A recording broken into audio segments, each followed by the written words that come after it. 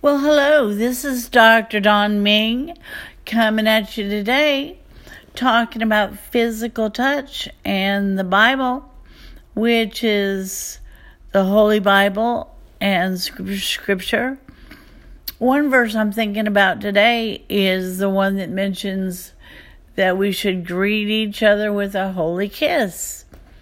Now, I think of a holy kiss as those kisses that are in the Middle East and in Europe, where people kiss on both cheeks when they greet one another on either side.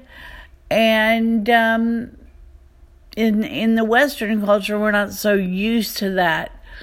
But it's the normal way in other parts of the world, especially where Jesus started his ministry.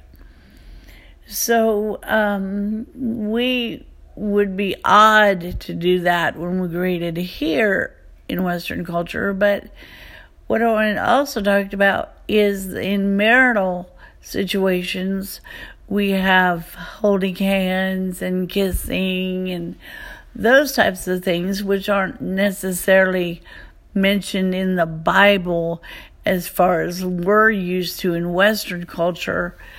But the Song of Solomon is full of physical touch as an allegory. So anyway, I encourage you as a couple to hold hands while you're talking to one another. And also to, even to prevent an argument, to say, okay, let's hold hands before an argument erupts. And then also, kissing is a great way to communicate love and bonding towards one another.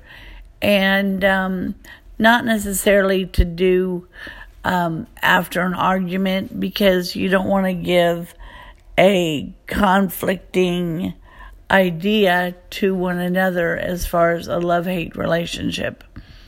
So be cautious, be careful, and love one another appropriately and in a healthy way, and God bless you.